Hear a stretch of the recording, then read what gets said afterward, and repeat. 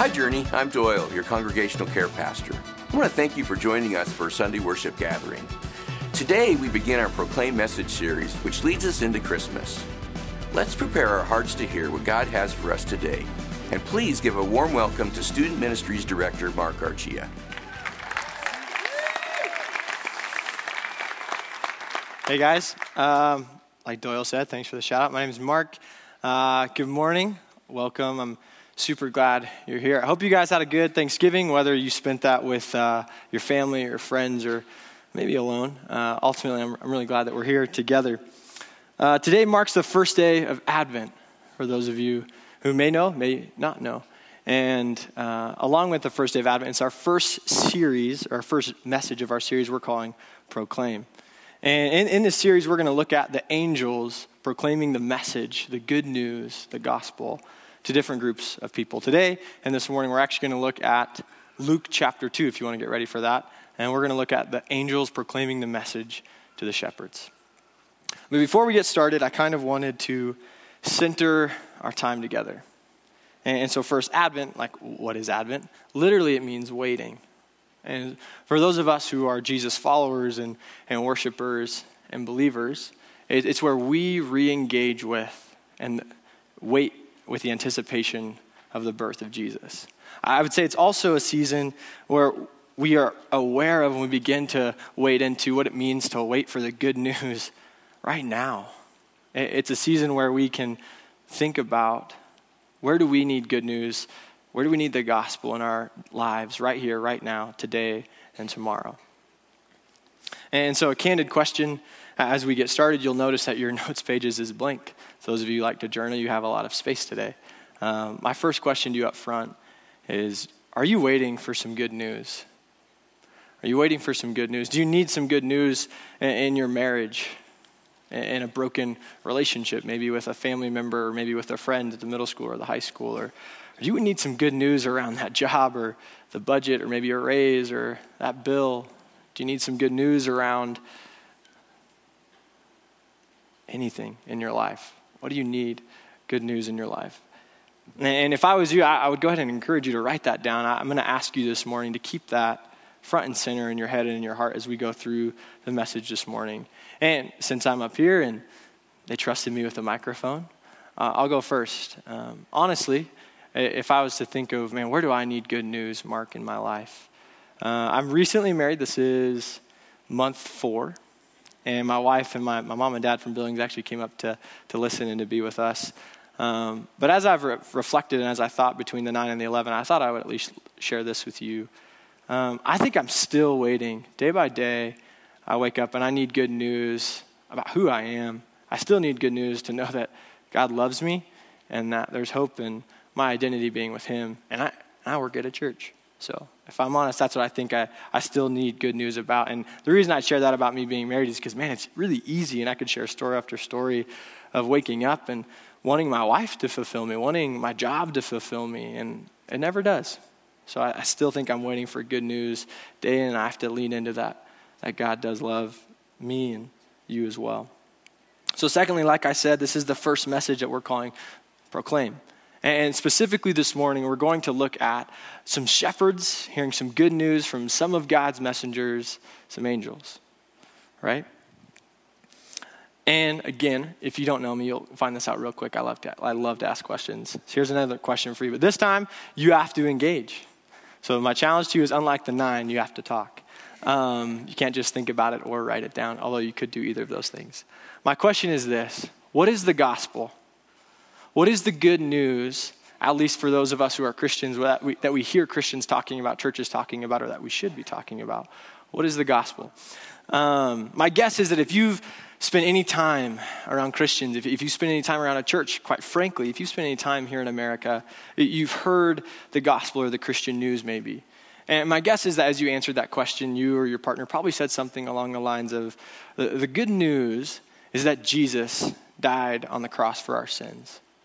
And that because he did that, we can have a relationship with God again, one that we were always intended to have. And maybe we even explained it that this gap between us was sin and that Jesus overcame sin on the cross. And while I would stand up here and absolutely agree with that statement, and I would say as Christians we must stand by that statement, I want to ask more questions, of course. And one of this first question is to help us engage with Advent. What if I asked you again, what is the gospel? Same question, 1 word, 3 words, or 30 words, but I told you that you couldn't use the name or the person of Jesus. What would you have said? And my hope in asking that question is this, that we would quite frankly begin to see where is the good news without Jesus?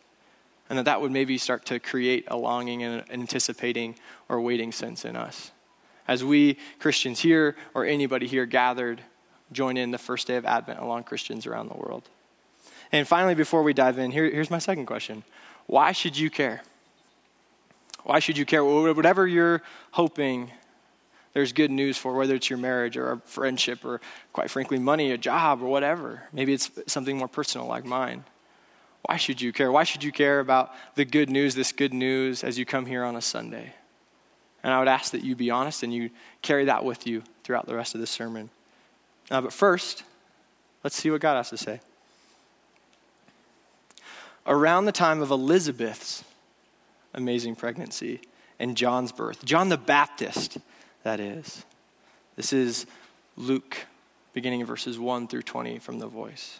The emperor in Rome, Caesar Augustus, required everyone in the Roman Empire to participate in a massive census. Each person had to go to his or her ancestral city to be counted.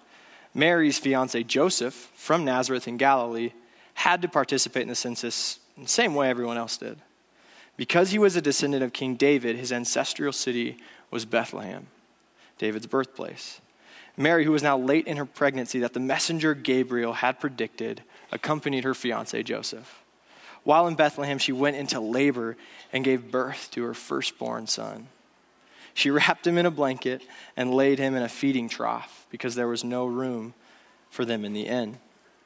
Nearby, in the fields just outside of Bethlehem, a group of shepherds were guarding their flocks from predators in the darkness of night. And suddenly a messenger of the Lord stood in front of them, and the darkness was replaced by a glorious light. Actually, it was the shining light of God's glory.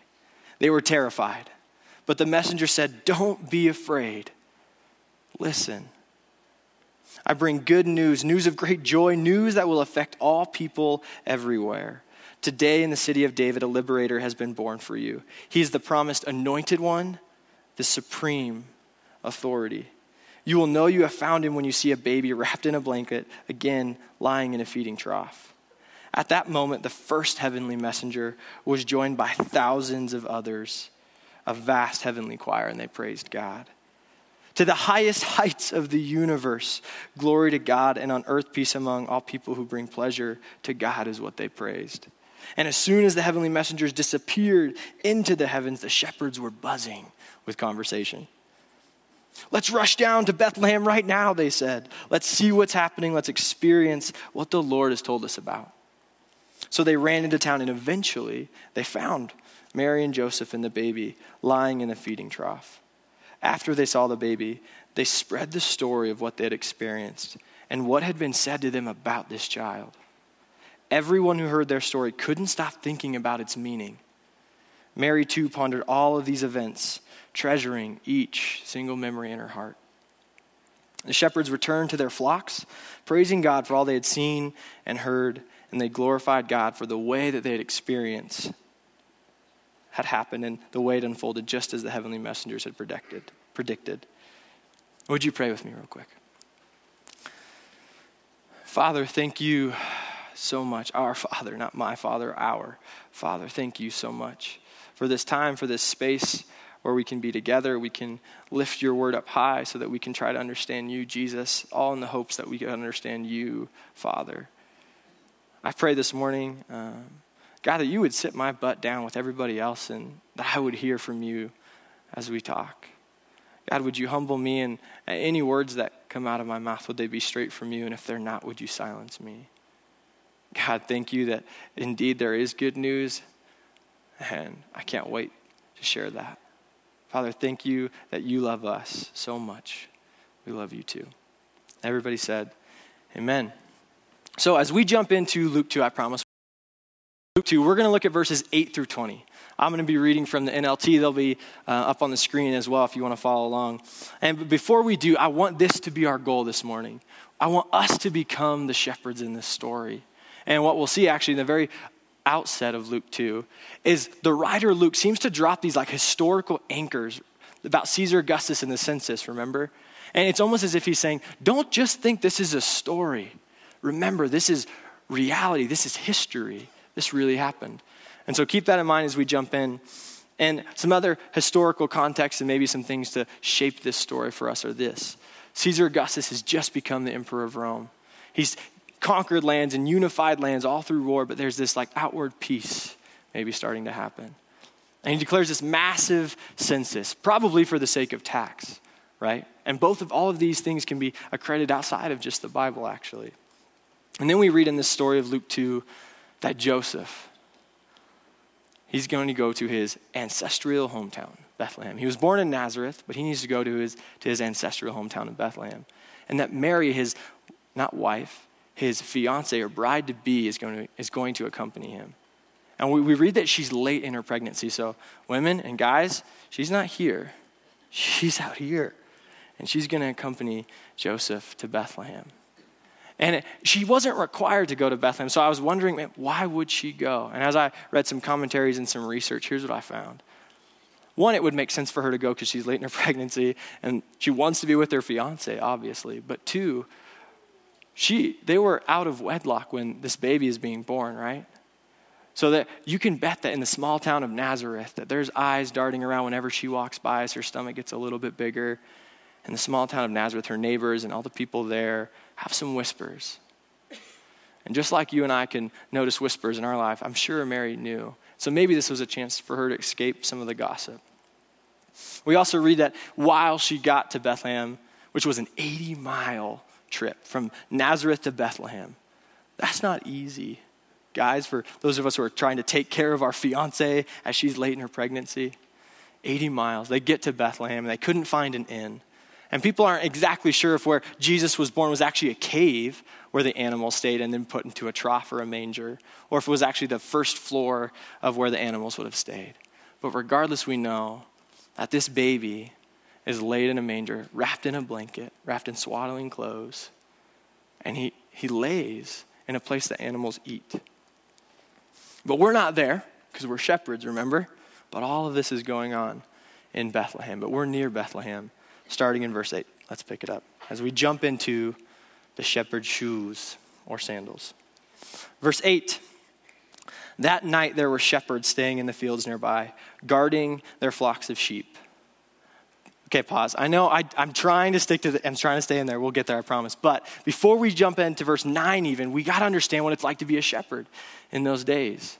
And we're pretty sure that it's not December that this is actually going on, because that would have been way too cold for us to normally be outside with our flock of sheep. But it's not super uncommon in Judea for the climate to be that of like Southern California. So maybe it is December, and it's fairly warm, and we're outside with our sheep. And if we're Bethlehem shepherds, this is also true of us. The sheep that we raise are going to be given to Bethlehem for the temple sacrifices.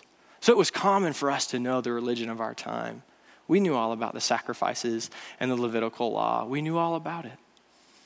But you and I, as shepherds, have a terrible reputation with the people that we're around in our towns. And it kind of makes sense. Why?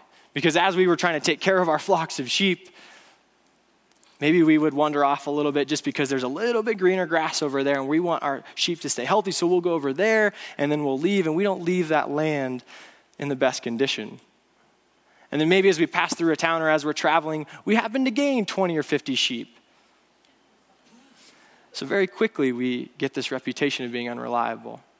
So unreliable, in fact, that shepherds in this time weren't even allowed to give their testimony in the courts of law. That is who we are. And we're gazing up at the stars and we're protecting our sheep. In verse 9, let's pick it up. Suddenly, an angel of the Lord appeared among us. An angel of the Lord appeared among the shepherds. And the radiance of the Lord's glory surrounded them. They were terrified, but the angel reassured them, "Don't be afraid. Don't be afraid. I bring you good news that will bring great joy to all people. The Savior, yes, the Messiah, the Lord, has been born today in Bethlehem, the city of David. And you will recognize him by this sign. You will find a baby wrapped snugly in stripes of cloth lying in a manger. Now pause. I love the way Luke starts verse 9. He says suddenly, and it's this word that he actually uses a lot in his gospel, so maybe it's one of his favorites. And the reason that I like this word suddenly, if we break it down in the Greek, is this. It communicates this not off in the distance, but this up close and personal experience. As we're laying there with our sheep, this angel and this light didn't come off way over there. It's right here, up close and personal, right with us. And friends, what is the good news? What's the question that I asked you earlier? What's the good news that is proclaimed by these angels? I bring you good news that will bring great joy to all people. The Savior, yes, the Messiah, the Lord, has been born today. Friends, the good news is Jesus. Okay, it's baby Jesus, but nonetheless. And maybe to more precisely say it, I would say that the good news starts with Jesus. The ABCs of the gospel. It's not ABCs, it's A through Z. We never outgrow the gospel. And I want to zone in just a little bit on this. I don't often like to do this, but I want to actually look at the Greek and the Hebrew of this weird little phrase, the Messiah, the Lord. That's what the angels proclaim this baby as, the Messiah, the Lord. And the Messiah would have been this. The Messiah would have been the one that we're waiting for. Advent, remember? And the Lord.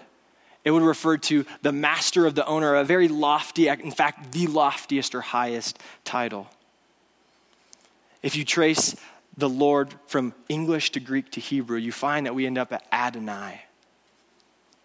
And Adonai is a substitute name or word that we would use when we came across the sacred and divine name, Yahweh, the same name that we sung about this morning. And when we come across Yahweh, it was so sacred that we couldn't say it. So we would substitute it with Adonai. And so here we see the angels are proclaiming, and they're saying, the one you've been waiting for, that thing that you've been waiting for in your life for some good news, he's here. But he's not just someone, another prophet, another person. He is actually Adonai. He's Yahweh. He is God himself. The one you've been waiting for is God. Jesus is here. Verse 13. Suddenly the angel was joined by a vast host of others, the armies of heaven, praising God and saying, "Glory to God in highest heaven and peace on earth to those with whom God is pleased." When the angels had returned to heaven, the shepherds said to each other, "Let's go to Bethlehem. Let's see this thing that has happened, which the Lord has just told us about." And my first thought is, isn't that just like God? To go from a single angel to then a 1,000 heavenly host or an army of angels. Isn't it just like him to always be including more and more people in the story? And what are the angels saying? They're saying this: glory to God in the highest heaven. The Voice translation said, the highest heights of the universe. Glory to God. And peace on earth to those whom God is pleased. I love that little paradox. We see God's angels are a part of this huge army, but what are they fighting for? Peace. And if this is an army and we're fighting for peace, who is our commander-in-chief, friends? He's a baby. Our commander-in-chief is a baby. And just like the world that these shepherds are living in, these angels are proclaiming into, and that this baby Jesus has been born into, yes, there might have been an outward peace. Maybe the country was doing well. But my guess is that just like us, there was an inward peace that many people longed for. A first century writer, philosopher, actually a pagan of that time, wrote this: "While the emperor, Caesar Augustus, may give peace from war on land and sea, he is unable to give peace from passion, grief, and envy. He cannot give peace of heart, for which men and women yearn for more than an outward peace." And isn't that true today? And the angels are proclaiming that this baby will bring an inward peace, not just an outward peace. Verse 16, they hurried to the village, the shepherds. We are hurrying to the village, and we finally find Mary and Joseph.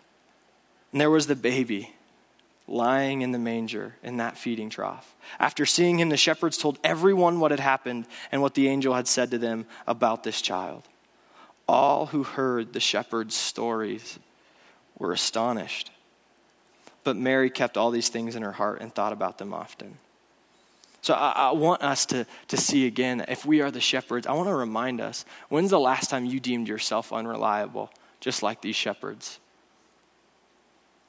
When's the last time someone in your life, maybe someone you don't even know, deemed you unreliable?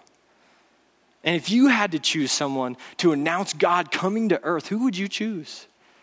I think I would choose someone in the community who is really well respected, someone that everybody knows has great influence, probably someone who's really good with words. And yet that's from our perspective, the human perspective. Who does God choose? He chooses the shepherds. He chooses the so-called foolish to save the so-called wise. And a quick reminder is this: if God can use the shepherds 2,000 some plus years ago to proclaim good news, surely he can use us. And before we go about proclaiming anything, I want to notice the order that happens in this story and to these shepherds. Before they proclaim their experience and what the angel had told them, what they experienced, two things happen. First, they have to choose not to be terrified. We read that they are terrified and the angels say, don't be afraid. And second, and maybe more importantly, is this. In the Voice translation, it says, don't be afraid, listen. Friends, when is the last time that we listened before we talked or we proclaimed anything? When's the last time we listened not just to God as his Spirit should guide us in our lives and as we share and as we live our lives, but also listen to the person across the table or the person that we're sharing with? Before you proclaim, first listen. And can you imagine what Mary's thinking during this whole time? Verse 19, but Mary kept all these things in her heart and thought about them often. This reminds me of baby Jesus when he grows up and becomes a 5 or 6 year old boy, and he kind of runs away from home.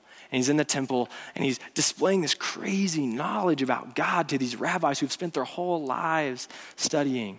And here's this little boy who knows all these things.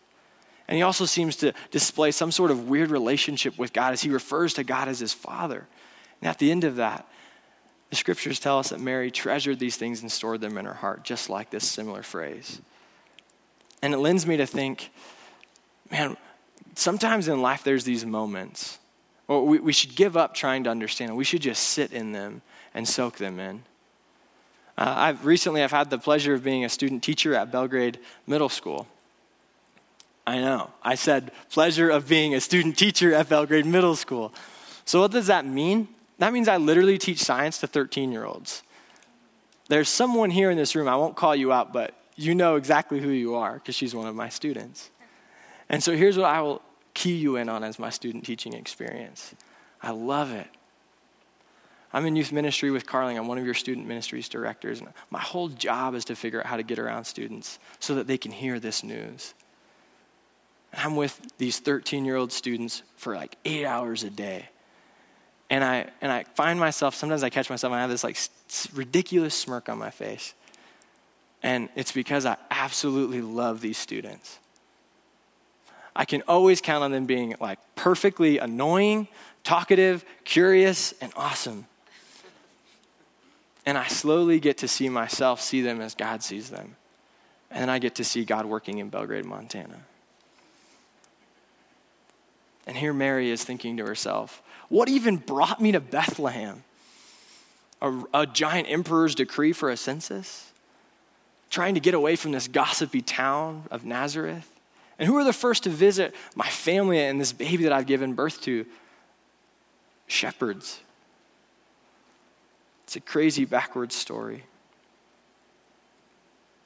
Verse 20, the last verse that we'll look at.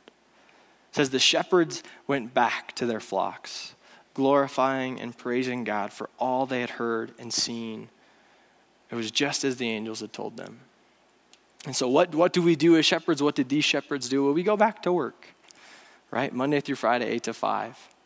And we go back to the mundane grind of life and work and family and relationships and all the stress and anxiety that comes with it. For those of you who are students, you go back into the school. we just encountered and we just met with Yahweh. And yes, we know that the sheep that we're going to raise are going to go back to the temple for sacrifices. And yes, we know how our neighbors or how our town might view us as unreliable. But we just met Yahweh. We came in as visitors. The shepherds came in as just mere visitors, and they left worshipers. Who knew God would have been working so much in a couple shepherds and a family? And so this is the part where I could ask you a bunch of questions. And friends, if I'm honest, as I read this story, there was one question that landed on my heart the most. And I'll ask that first. Are you proclaiming the gospel? Are you sharing this good news? And maybe before I ask that, I should ask you this. Are you living the gospel? And Mark, what does that mean? Great question. Well, just like the shepherds, are you resisting fear in your life? Are you listening to God's Spirit nudge and say, I didn't create you to be afraid. Don't be afraid. And then are you listening to the Holy Spirit as he would nudge you in your life decisions and sharing your faith? But let me ask you this. Was it listening to the angels, or was it the shepherds choosing not to be afraid that transformed them? No. They met Jesus. Have you met Jesus? Have you met Jesus? Have you experienced that thing that you were waiting for? Maybe you wrote it down. Maybe you just passed it in your head. Whatever you're waiting for some good news with, grades, family, broken relationships, stress, anxiety, discontentment. Can you begin to see that it's not something you're waiting for, it's someone. And that someone, that someone that you've been waiting for, the Messiah, is also the Lord himself, is Yahweh, is God himself. If the answer is yes to all of those questions, awesome. Are you letting that transform you? What does that mean? Does that truth, as you trust that is true, and as you get to know who God really is, does that trickle into every part of your life? When you wake up and you think about the hardship of marriage, do you let this good news into that part of your life? That Jesus alone could bring back intimacy to your sex life, or could bring you back to physical health, or cares enough about you to actually take care of you and your family. High schoolers, college students, middle schoolers.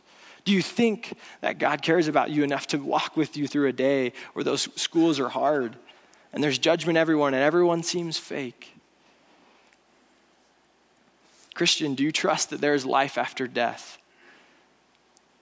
And that means that we also have to walk the same footsteps as our Savior, who, yes, was a baby in a trough at one point, but then grew up and died on a cross and sat in the grave and then experienced resurrection life. And finally, are you listening and responding to God as he would ask you to share this good news? His final words, go therefore and make disciples of all nations. Let me remind us what the shepherds experienced at the very end. The shepherds spread the story of what they had experienced and what had been said to them about Jesus. Everyone who heard their story couldn't stop thinking about its meaning. And as the shepherds returned to their flocks praising God for all they had seen and heard, they glorified God for the way the experience had unfolded, just as the angels had predicted. Do you know what's predicted of you? Ephesians 2 reads this: for you are God's handiwork, created in Christ Jesus to do good works, which God has already prepared in advance for you to do. That is what is predicted of you. So now I'd like to actually ask us to set our physical things aside, and I want to move into a time of prayer. And here's what I would say if I could try to shape this a little bit of what this time would really be. Would you ask God what he would want to say to you for this time, for this Sunday, for this next week, for your life? This is a time for me to stop talking and for you to start talking with God.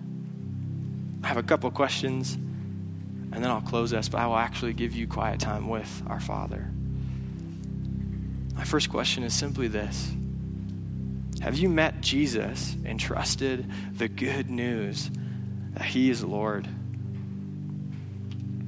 Is this good news seeping into every part of your life?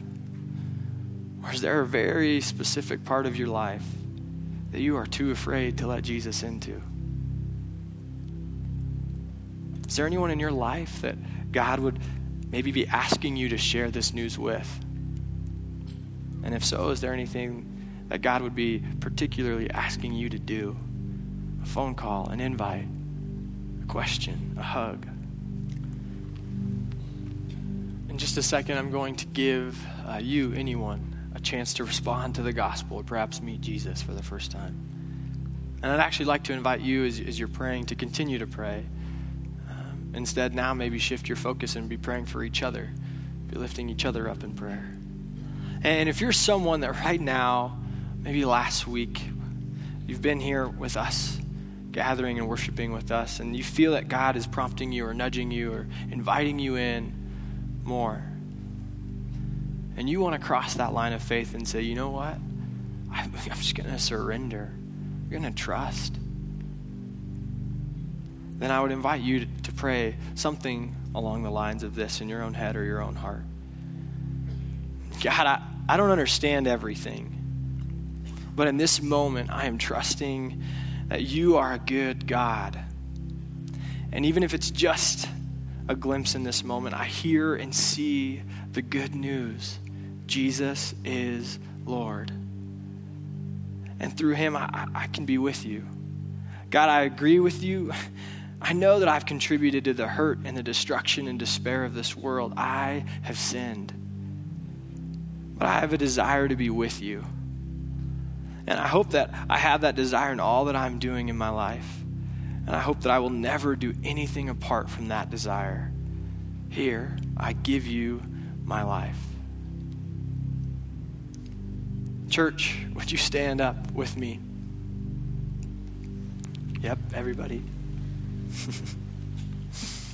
And real quick, would we celebrate as we just have more people in our family? You can clap, you can cheer, whatever you want.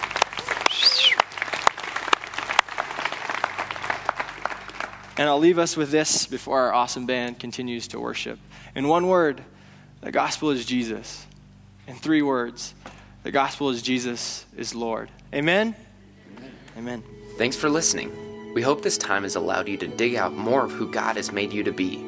If you made some kind of spiritual decision today and are interested in what's next, we'd love to connect with you.